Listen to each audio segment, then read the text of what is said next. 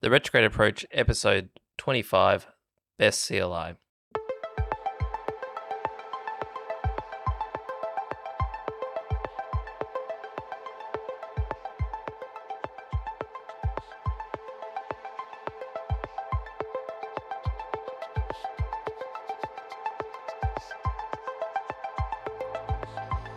Yogi,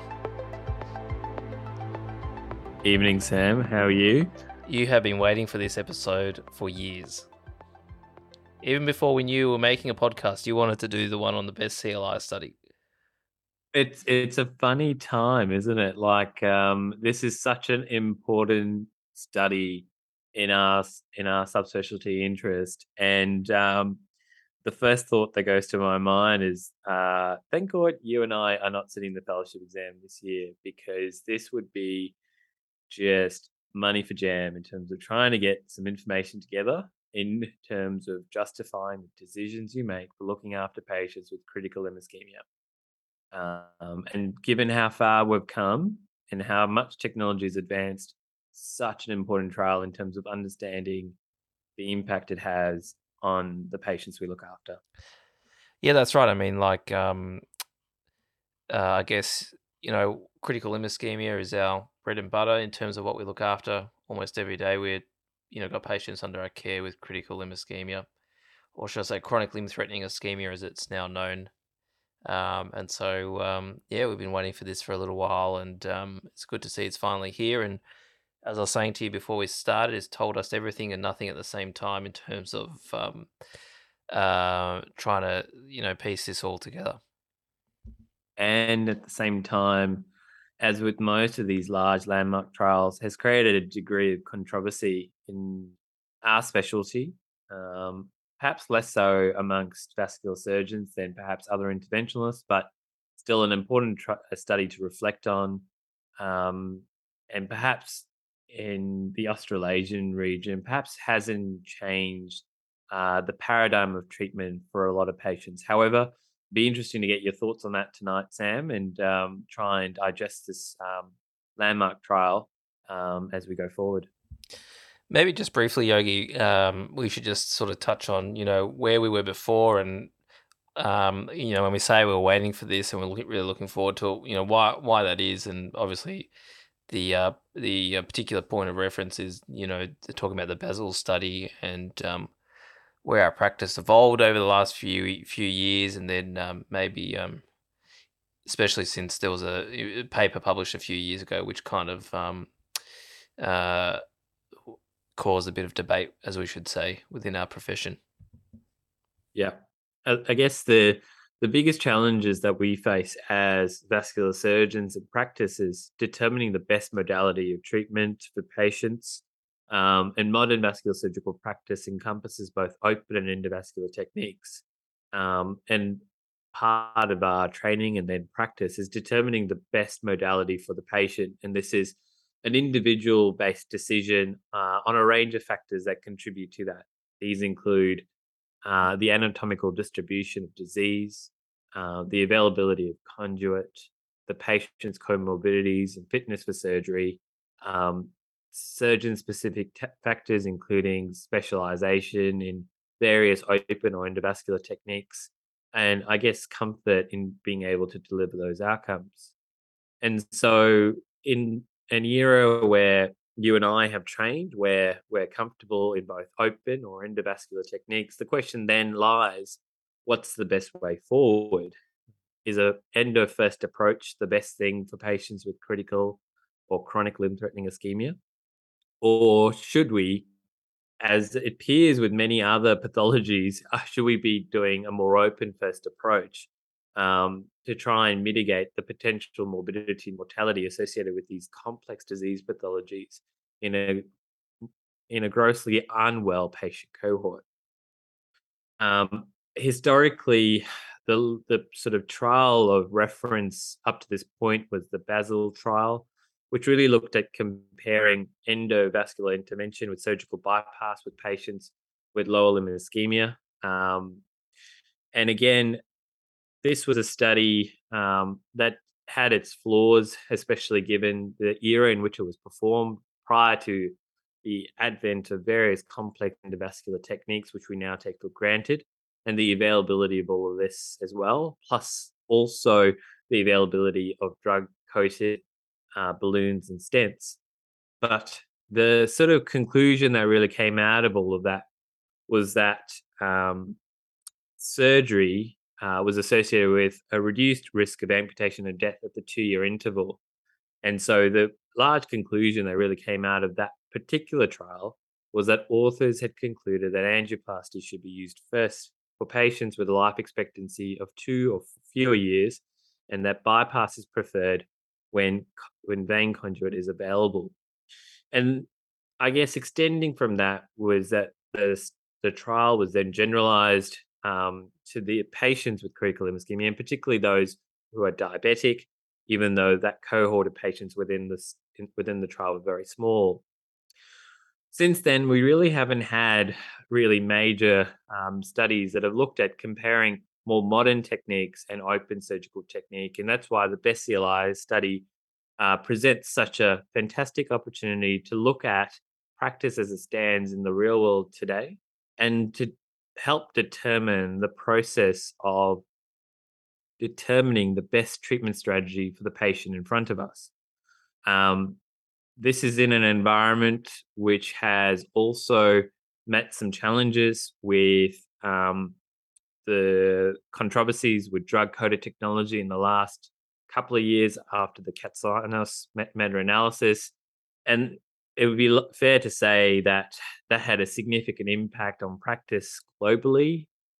We know from the data that there was a significant reduction in their use and a significant conversion to plain balloon angioplasty techniques, which has also probably played a part in the techniques that have been utilized in this study at the end of the day as well.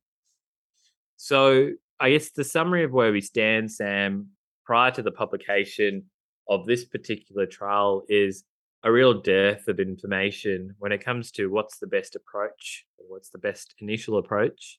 And hopefully, some of this data that's presented here helps with sort of formulating the discussion. However, I think, as you said, whilst it provides a lot of information, it perhaps hasn't answered absolutely everything, which you can't expect of a trial, but definitely a landmark study in itself and one to reflect on. As we've discussed before we started this podcast, Yogi, there's the actual study that's published in the New England Journal of Medicine again, and then we went through the supplementary publication, which has all the fine details as to what treatments patients actually received, and there's actually a lot to unpack there. And although I think on face value this study does say a lot, there's also a lot to then consider. And I think as a specialty, we're going to be talking about this for a long time. Um, and I think there will be multiple ways to interpret the findings here, but there are also still some important messages that we still need to take home at the end of the day. I think the TLDR to all this is that patients who have a bypass still do well if they've got good vein. And we'll explore that a bit more, but I think it's very clear, despite everything that's happened between Basel and Best CLI, there is still clearly a role for surgery in selected patients. Yeah, for sure. And I think if you reflect on your practice to date as a young consultant, that's probably true anyway. And the reality is that this trial alone, let alone Basel, probably hasn't had a significant shift in your day to day practice, I imagine. Yeah, that's very fair. So yeah, it'll be interesting to see how there are some vascular surgeons who really don't do fempop bypasses all that often because they really adopt an endo first approach and really quite big on the secondary reintervention to keep their um, you know uh, to maintain patency. So it'll be interesting to see how things evolve over the next little while. As I'm sure we're going to be discussing this in conferences and meetings for some time to come. Yeah, and it's fair to say that this is the first publication and probably multiple publications to come for the Best CLI study group as they continue their subgroup analyses and their I presume, longer term follow up for some of these patients. But I guess as an initial first paper, this presents an incredible opportunity to discuss modern CELTI management. So should we just start at the beginning, Yogi, and maybe just sort of break down, the study design and what we sort of thought about how the study was prepared and how it was executed? Yeah, absolutely. So the best CLI study has been published in the New England Journal of Medicine, as Sam mentioned. It was published on the 7th of November, 2022.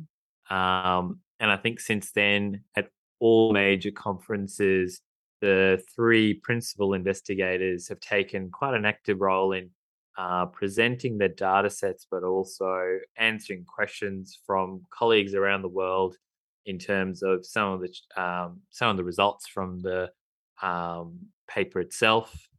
I know I was in person at Verve last year, where all three PIs attended electronically, and that stimulated quite a significant discussion in a very multidisciplinary room of interventionists from various subspecialty interests.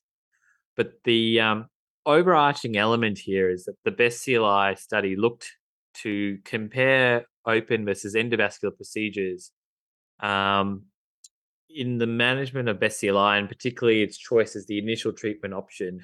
Um, in when you think about the range of arterial disease presentations, surgical risks that these patients present, and also the availability of autogenous conjugate for vein bypass, together with individual patient preferences and physician factors, such as skill set, training, and treatment biases. And so the conclusion at the end of the day, and Sam, you and I both know that there is significant variability in the options for management. As you mentioned, some surgeons are much more endo heavy versus others. But the question then becomes, how does this affect outcomes in patients with CLTI? And so the aim of the best CLI study was to determine whether endovascular revascularization was superior to surgical revascularization in patients with CLTI caused by infrainguinal peripheral arterial disease. And in that self, that is an incredible goal for such a trial to undertake. A quagmire, as you like to say, Yogi. An incredible quagmire, and one potentially not quite resolved, but a significant thought in terms of how it affects, the thinking behind a really unwell group of patients. So, Sam, from a study design point of view, how did they go about this? They basically, I think that probably one of the strengths of this study is they divided the study into two main cohorts. So they looked at patients who had a good conduit, and generally we define that as someone who's got an adequate long saphenous or great saphenous vein in the limb in question, and they then randomized those people to either surgery or endovascular treatment. And then they had cohort 2, and cohort 2 were basically patients with inadequate vein, so they might need a composite graft or a prosthetic, or did they include arm vein in that? I think they probably did. And then they compared that group to endovascular treatment as well.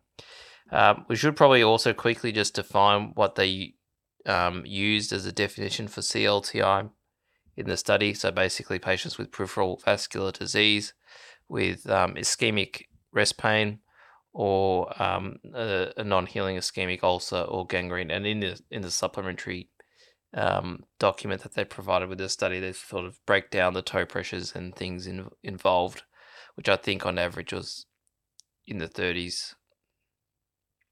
Whilst they don't, just to answer your question there, Sam, whilst they don't specify arm vein in their supplementary tables, they do talk about bypass with alternate vein and bypass with composite vein, which would only make me think that that's possibly what's happened. Yeah, so they probably do include arm vein in that, don't they? Most definitely, I would have thought. So patients were then randomized within those two groups, and then they looked at how they performed over 48 months. Although there is some in the Kaplan-Meier sort of tables or graphs, they do sort of show results out to 7 years. But within that 48-month period, that was the main study length. And then they had their primary outcomes and secondary outcomes, which we can maybe talk about. Yeah, and I guess just before you proceed, one of the interesting things about this trial to sort of make it real world was the fact that investigators had to um, sort of determine equipoise in terms of the treatment paradigm for a patient's disease presentation. And so that required having an expert in open surgical practice, that'd be a surgeon, as well as interventionists that were considered experts in endovascular technique. And I guess that would result in some degree of heterogeneity across the landscape in the uh, 6 countries that were, sorry, 5 countries that were involved: the US, Canada, Finland, Italy, and New Zealand. But this would mean that the interventionalists would have to agree that either option was suitable for the particular patient in question prior to embarking on the randomization itself. And so when it came to outcomes, the particular outcome of interest, their primary outcome was a composite of major adverse limb events or death from any cause, with a major adverse limb event defined as either an above ankle amputation of the index limb or a major index limb reintervention. Um, and then they had secondary efficacy and safety outcomes, which were the occurrence of a major adverse limb event at any time or post-operative death within 30 days, minor reinterventions, or a major adverse cardiovascular event. Now, uh, in reference to Basel, one of the main, as we sort of allude to, one of the main limitations with Basel was the method of intervention employed for endovascular treatment. So that it was plain balloon angioplasty, and obviously the main counter argument to Basel over the last few years has been, well, how often do we just plain balloon things these days? Um, and so when we look at this study in particular, they did then look at the different treatment modalities also employed in the endovascular group, which I think is worth mentioning, Yogi.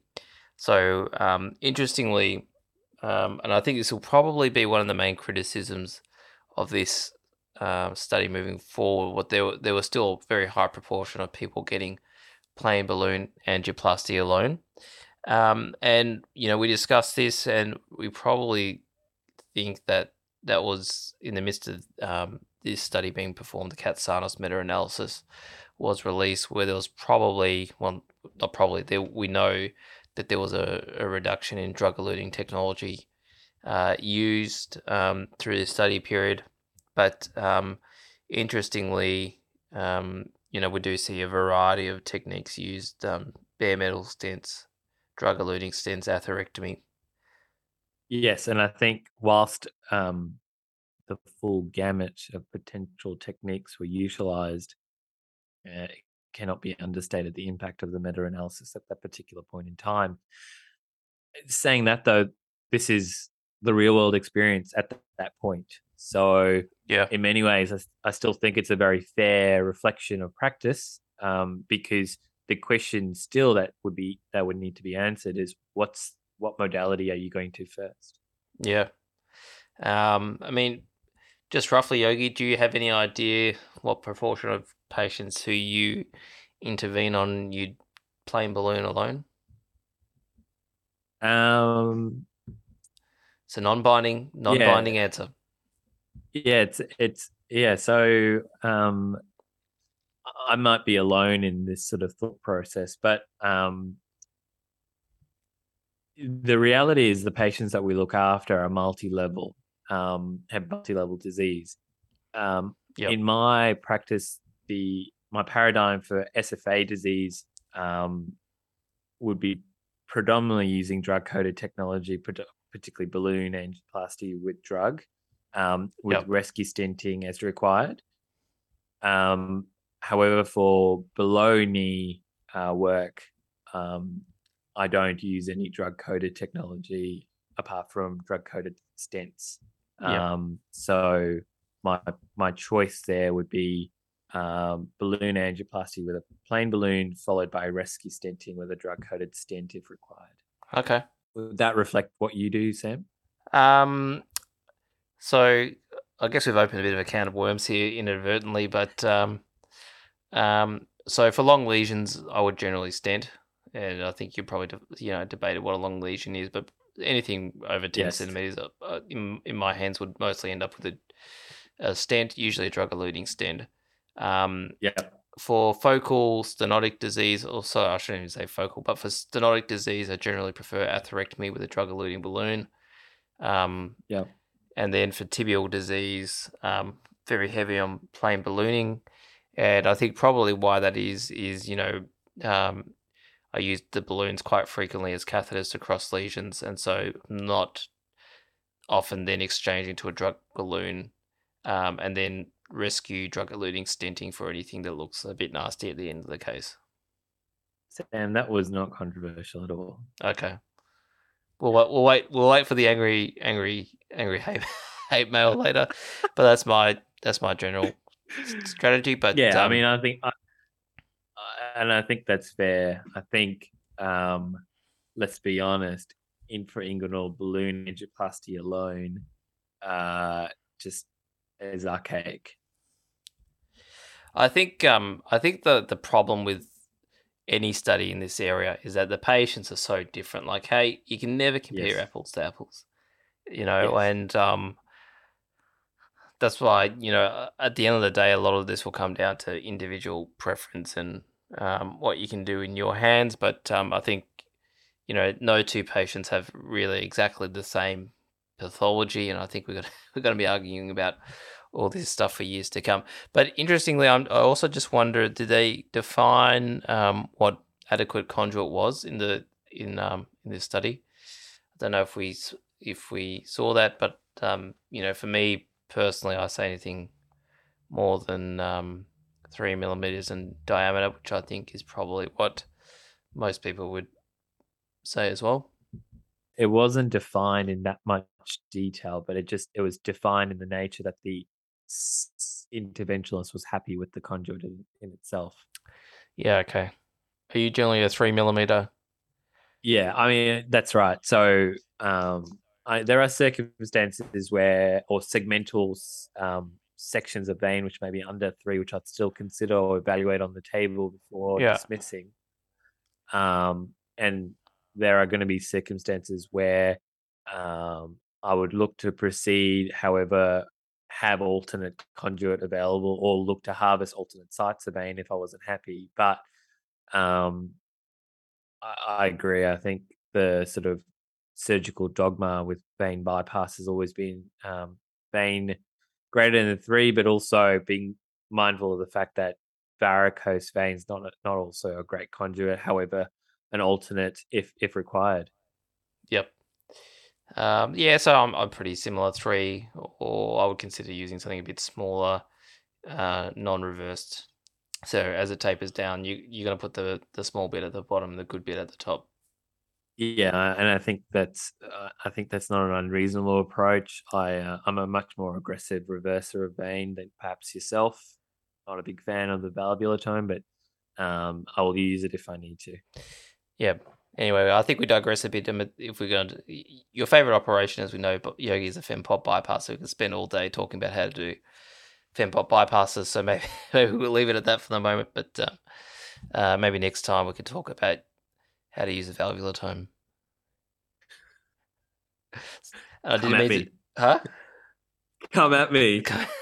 I didn't mean to be disparaging. Okay, let's not insinuating you don't know how to use a valvular tone. Yeah, I know you know how to use a valvular tone, Yogi. You can cause damage with it. Let's move forward. So Yes.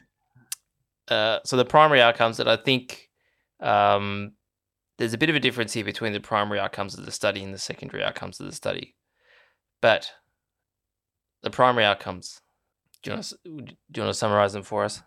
Yeah, so I guess perhaps we should look at it in the two cohorts alone, Sam. So cohort one, and this is the cohort of patients who had adequate autogenous conjugate for infrainguinal bypass. Now, these were patients recruited between August 2014 and October 2019, of which there was a total of 1,434 patients who were identified to have a single segment of GSV that was appropriate for bypass, resulting in the group being randomized in a one-to-one technique. And then in the end, 718 they received surgical treatment and 716 they received endovascular treatment. And as Sam mentioned, this cohort as a group were followed up to 7 years, but with a median follow-up of 2.7 years for the surgical group and 2.7 years for the endovascular group. Amongst the patients who underwent open technique, the majority had a femoral popliteal bypass, followed by femorotibial or pedal bypass, and then Sam's favorite operation, a popliteal tibial bypass or pedal bypass, with 85% of these procedures being performed by a single segment of great saphenous vein. In the endovascular group, the majority of patients had interventions in the superficial femoral artery territory, followed by the popliteal artery, and then the tibial and pedal arteries.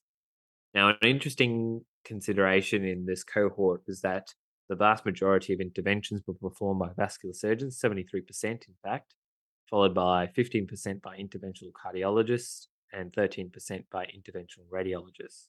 And one of the criticisms here is that the technical success of the index procedure was 98% in the surgical group and 85% in the endovascular group. So that's a 15% rate of failure with the index procedure amongst endovascular first techniques. So before we move any further, maybe Sam, did you have any comments about that?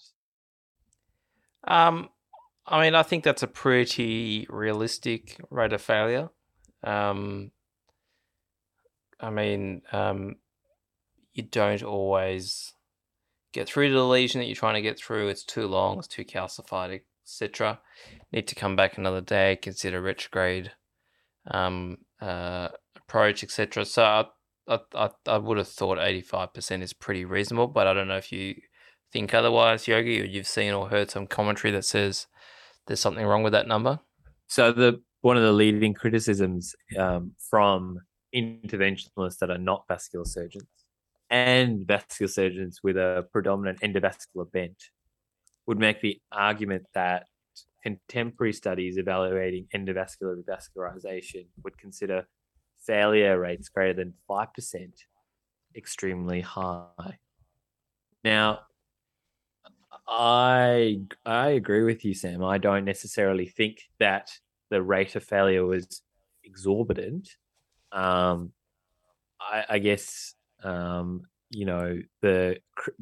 comments that the PIs make is that this is the real world experience. There's no fudging here. This is exactly what happened. And perhaps we all have slightly short term memories when it comes to our success with endovascular first techniques. Okay, on the flip side, what do you think about 90% success for open? Yeah, Do you think that's real? I mean, I think um, I, I, yeah. So I think in practice, 98%. If you had a 98% rate of success with your bypasses, you'd be like me. Everyone would love bypass grafts, but that is clearly not You're the pretty good, case. right? Yeah. That's a fantastic outcome if you have a 2% failure with your bypass work, and the reality is that um, there's so much running against you with a fempop bypass graft, and um, there's enough issues with the peri-procedural and post-operative care that can lead to issues, whether they're technical or patient related, that then contribute to their failure. So it's a very high rate of technical success. However, given that 73% of interventionalists were vascular surgeons and there's significant input from this cohort, it perhaps goes to say that, It's a highly selective group of people that are involved in the study.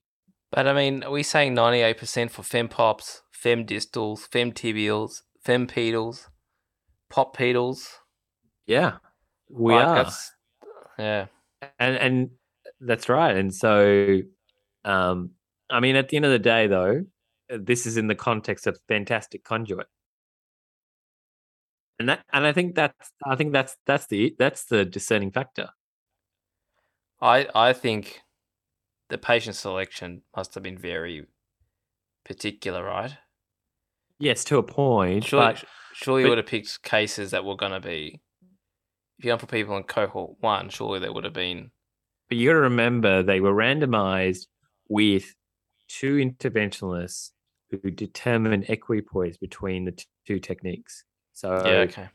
so these are patients who could have easily also had an end of first approach if they wanted to, but had an open procedure. Now, we don't know the extent of disease or the length of disease for any of these patients. We don't know actually the anatomical um, perspective from that point of view, and that may come out with Yeah. time. But I do agree that a 98% technical success rate with pedal bypasses is an incredible outcome looking at all comers. Yep. All right. Just while we're sort of talking about cohort cohort one, what were your reflections on the major adverse cardiac events between surgery and endovascular? I guess the primary outcome, perhaps maybe the best place to start with that, is just the major adverse limb events or death from any cause, which occurred in 302 of the 709 patients who had a surgical bypass, and versus 408 of the 711 patients who had endovascular intervention. So there was a higher rate of major adverse limb events or death in the endovascular group, which is essentially then driven the outcome in this paper, Yep. suggesting that a surgical first strategy was associated with a 32% lower risk of the composite endpoint compared to endovascular technique. Um, I think the other thing of interest in this group is that this is a extremely unwell group of patients. So in the in the Yep. in the cohort one, the major adverse cardiovascular events occurred in 56 of the 1,434 patients from randomization through to 30 days. But by the end of follow up, there were 578 patients that had a major adverse cardiovascular event. That's 40% of that cohort had some form of major Yep. adverse cardiovascular event. The only thing that suggests to Yep. me is that this is a very, very sick group of patients with diffuse, atherosclerotic disease. Yep. So 4% within the first, basically 4% within the first month, Yeah. and 40% by the end of the study. Yeah. Which I think is also a very important conversation when you're talking to this patient cohort in terms of Mm. preparing them for the sort of risks associated with the procedure, but also the post-operative concerns that also then exist as well. Yeah, and I think I worked out by looking at the Kaplan-Meier that roughly the 7-year survival is around 40 to 50%. Yeah, and I think we looked at these curves just before we kicked off. That really it Mm. was the composite endpoint kicks up for surgery at that 7-year mark, and then if you break it down to major adverse cardiac events or death, it's really death at that point that tips surgery a little bit higher at that 7-year point. Yep. I mean, it's really comparable to some cancers, really, when you look at the 5 to 7 year survival, isn't it? Yeah, and I mean that's what's frightening, I think, about this cohort of patients. We take for granted how much we can subject them to operative interventions in the context of limb salvage, but it Yep. really is an individualized treatment paradigm because of how unwell they are. Absolutely. Um, and I guess that's one of the other things to just mention. Like, it's not really clear. There is something in the supplementary document about who they excluded because I thought they were basically not up for an operation. But I wasn't really clear on who they excluded or based on what parameters. Um, yeah, obviously there's going to be some factors, I presume like significant cardiac failure, significant ischemic heart disease, and unstable angina might be some of them, but it's not really clear who they excluded from surgery. And I did think that the 4% cardiac event rate within 30 days was a little on the low side. So yeah, I guess just to take you back for a second. So the exclusion criteria is in the supplementary documents that you mentioned. So the exclusion criteria for the best CLI was presence of a popliteal aneurysm greater than 2 centimeters in the index limb, life expectancy of less than 2 years, Yeah. excessive risk of surgical bypass. Yeah, so that's what I mean. Um, Like, what's excessive risk? yeah, I mean that's a subjective discussion, isn't it? And you've got to presume that there's some degree of uniformity across the spectrum when you think about modern surgical practice and Yep. consistency and anesthetic technique, right? Yep. But just to complete this, patients that are planned for an above ankle amputation on the ipsilateral leg within 4 weeks of the index procedure, active Mm-hmm. vasculitis, Berger's disease, or acute limb-threatening ischemia, Mm-hmm. any prior index limb infrainguinal stenting or stent grafting associated with significant restenosis within 1 centimeter of the stent or stent graft, unless occlusion or restenotic site is outside the intended treatment zone. Any of the following procedures performed in the index limb within 3 months prior to enrollment, which I think would be a huge difficulty in this Yeah. cohort of patients, given the majority of them are reinterventions. Yeah. Any form of open surgical inflow procedure within 6 weeks prior to enrollment, so aorta bifams, Yeah. axillofems, iliofemoral, thoracofemoral, which is something I know that you love, Sam, and a femorofemoral Did crossover. did it once, never again. Uh, Current chemotherapy or radiation therapy, contraindication to iodinated contrast, pregnancy or lactation, any form of investigational drug for PAD, participation in another clinical trial 30 days prior, or prior enrollment or randomization in the best CLI. So, all a relatively comprehensive Yep. exclusion group. Yep. And then in the supplementary document, for those who wish to read on, quite an extensive description of adequate arterial inflow. So all of this, which I think is important to consider, especially when you're trying to think whether this is reflective of the real world or not. Yep. So Sam, should we move on to cohort 2 and your thoughts there? Yeah, sure. So cohort 2, essentially, we're now talking about the patients with inadequate GSV conjugate, and we've obviously had a bit of a discussion about that. I guess we had 197 receive surgical treatment and 199 receive endovascular therapy.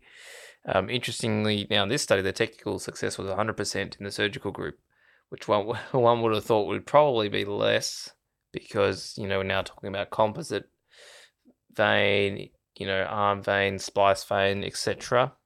But obviously, again, very good open surgeons potentially involved. I'm not sure, but yeah, 100% technical success seems like a bit of a red flag to me.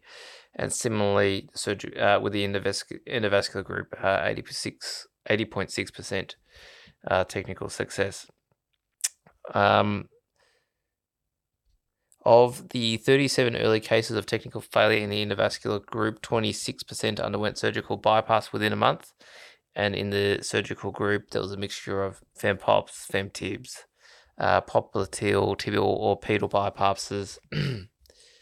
Now, talking about the alternative conduits, so there were 48 bypasses involving alternative conduits and 119 bypasses involving prosthetic conduit. Now, obviously, as we know, Yogi, despite its limitations, generally speaking, it is easier to place a prosthetic conjugate in most cases. And in 90% of cases, the surgeon did find a segment of great saphenous vein that was suitable. So I'm not sure. I presume that those may have crossed over into cohort 1 by that stage. but a But small group. perhaps I think so. Whilst technical success perhaps is not well defined in this study, Yep. technical failure is defined. So the definition for technical failure was in the setting of surgical bypass is defined as the occlusion of the bypass graft or failure to achieve a patent bypass graft at the completion of the procedure. So Mm. as long as the bypass graft was running at the end of the procedure, it was considered a technical success. Yeah. Okay. Yeah. Every minute after that, don't know. Yeah. I mean, look, that's. I mean, how do they prove it? Was there an angiogram? Was there an ultrasound, etc.?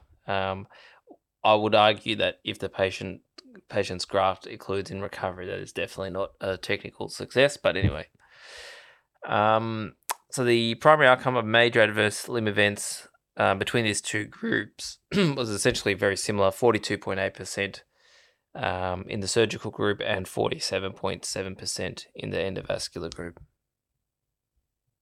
And as a result, this is where they go on to make their big second claim, which is in patients without a great saphenous vein for conduit, the overall efficacy and safety outcomes in both open and endo were similar, which then emphasizes the need to individualize patient level decision making in patients without an appropriate bypass conduit. And I think, to be honest with you, cohort two perhaps reflects more of the patients that we now see than Yep. cohort one. Would you? Well, yeah. And so, actually, what we are struggling with more and more these days is the fact that you don't have enough conduit length to do any form Yep. of open revascularization, Yep.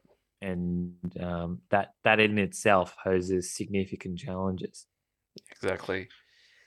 So I guess the question I put to you now, Sam, is: have we safely navigated this trial, or is there more to talk about? I think there's going to be a lot to talk about for some time. Um, Obviously, this is an area that's going to be plagued by a lot of personal dogma and points of view, and people will have their own practices and surveillance strategies, and that's and I'm sure there's going to be a lot of in my hands that you know no one who has a long SFA stent with me ever runs into trouble because I get them early, I re-intervene and keep things running, and they avoid any major operations. Um, Yeah, I think probably the real only take home message that that personally I've um, taken from this is that it confirms to me the fact that patients with good vein do well. I don't think anyone can really dispute that. Now you can argue, well, it's very morbid. You're doing big surgery. You know, you make cuts everywhere. There's wound infection. I acknowledge that, but from a technical standpoint, for limb salvage, if the patient is medically suitable, the patients do well. And I think that's yeah, pretty hard to argue based on everything we've got yeah, thus far. I think if you then try and make an argument for endovascular superiority, that you then get into a grey zone about, well, you know, what's the rate of intervention? What are you treating? Like it's a much more difficult argument to make. I guess the last thing, which I'm not clear on, which I know has been discussed in other studies, is there a problem with the endo first approach? I.e., do you make things worse for yourself later and make the outcomes poorer by doing an SFA stent first, and when the stent fails, then do the bypass? yeah. Which wasn't really looked at in this particular study, and perhaps was the sort of take-home message out of the Basel trial. Yep. I think the, I think the, I think the anecdotal evidence for that's probably limited, to be honest with you, Sam. I think Yep. even from your own practice, how many times would you have taken an endo first approach and ended up having to do some form of open revascularization? Yes, there is, potential risk of intimal injury and dissection, which may affect your technical success with the bypass. But Yep. in this cohort of patients who are unwell, who do not do well longer term anyway, Mm. it, it it probably doesn't play as big a role as we perhaps once thought, and perhaps we're also a bit more cognizant to that. So I know through my training, constantly as you do the diagnostic and you're going for an endo first approach, you're constantly thinking about how are we future proofing this person. Yep. And I Yep. think we're doing more and more of that, to be honest with you. Yep. So I think we're a bit smarter. I think we're a bit more adaptable to that environment. And I think Australasian surgeons, vascular surgeons, um, the technical armament and skill set makes us capable of being able to pull back or to go, um, full steam forward, depending on the individual patient related factors. And I think that's what makes our Yeah. breed of surgeons in this part of the world a little bit different, perhaps. Yep. Um, just, I guess the other thing to quickly mention is some of the limitations perhaps associated with the best CLI Yep. trial.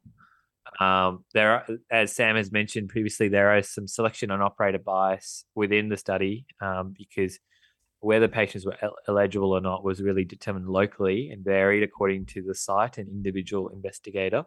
Mhm. There was significant procedural heterogeneity, and the reliant on the judgment of individual operators in defining successful revascularization. Um, Women didn't actually play a significant sort of component of the subject cohort, so recruitment of women play also is a consideration. And as we've talked about, the Katsanos meta-analysis did come out in the midst of all of this and during the recruitment of this patient cohort, and as such, perhaps played a role with the use of drug-eluting technology, in that. So Yep. there are some limitations to it, but I think the authors of this trial should be commended for really trying to put forward a real-world experience for the management of CLTI in Yep. the environment that they faced. And irrespective of the criticisms across the board from the types of proceduralists, the rates of success, and the procedures performed, you can only assume that it was reflective of what was happening then and there. So we have to take that with merit. And Sam, if you had to summarize this whole podcast in 2 sentences, hit me with your best summary. Oh, now you put me on the spot, Yogi. Uh, Surgery is a good option in selected candidates, but With single segment great saphenous vein as conduit. correct. And in patients who do not have an adequate conduit, for open revascularization, efficacy and safety were equivalent. Agreed. And so herein lies the conundrum of where we stand, which is we we don't know anything more than when we started this whole discussion. So, as I said, it's told us everything and nothing at the same time. Probably should also make note, Yogi, that we did notice that there was significant funding for the study. So I think they received a grant of approximately 27 million, but there's sort of fairly substantial support from industry as well, and including several notable societies. But it's all in the appendix of the paper that was published, and you can have a look at that for yourself. Um, any final reflections, Yogi, before we wrap this up? My final thoughts are, as individual practitioners, I think we, we're we're expected to critique the evidence that's out there to do the best for our patients. The best CLI is an advancement of the evidence that we had on the area of, lower limb, critical limb ischemia, and as such, should help shape your first sort of intervention for a patient when presented with this problem. However, at the end of the day, the other thoughts, come down to your individual techniques and skill sets, but also patient related factors that then, add degrees of complexity to the decision making. So the summary is I'm not sure we know any more than when we got started, but hopefully this is part of the journey of many more things to come in this field. Um, and hopefully in a few years' time, Sam, you and I will have more information to enlighten ourselves with. And also, what you're saying is, despite us ragging on Basil for the last few years, seemed like there were some pearls of wisdom in there after all. Yep, pearls of wisdom, and I think it's reflective of what we see in practice. Yogi, see you on the next one. Thanks, Sam. Have a good one.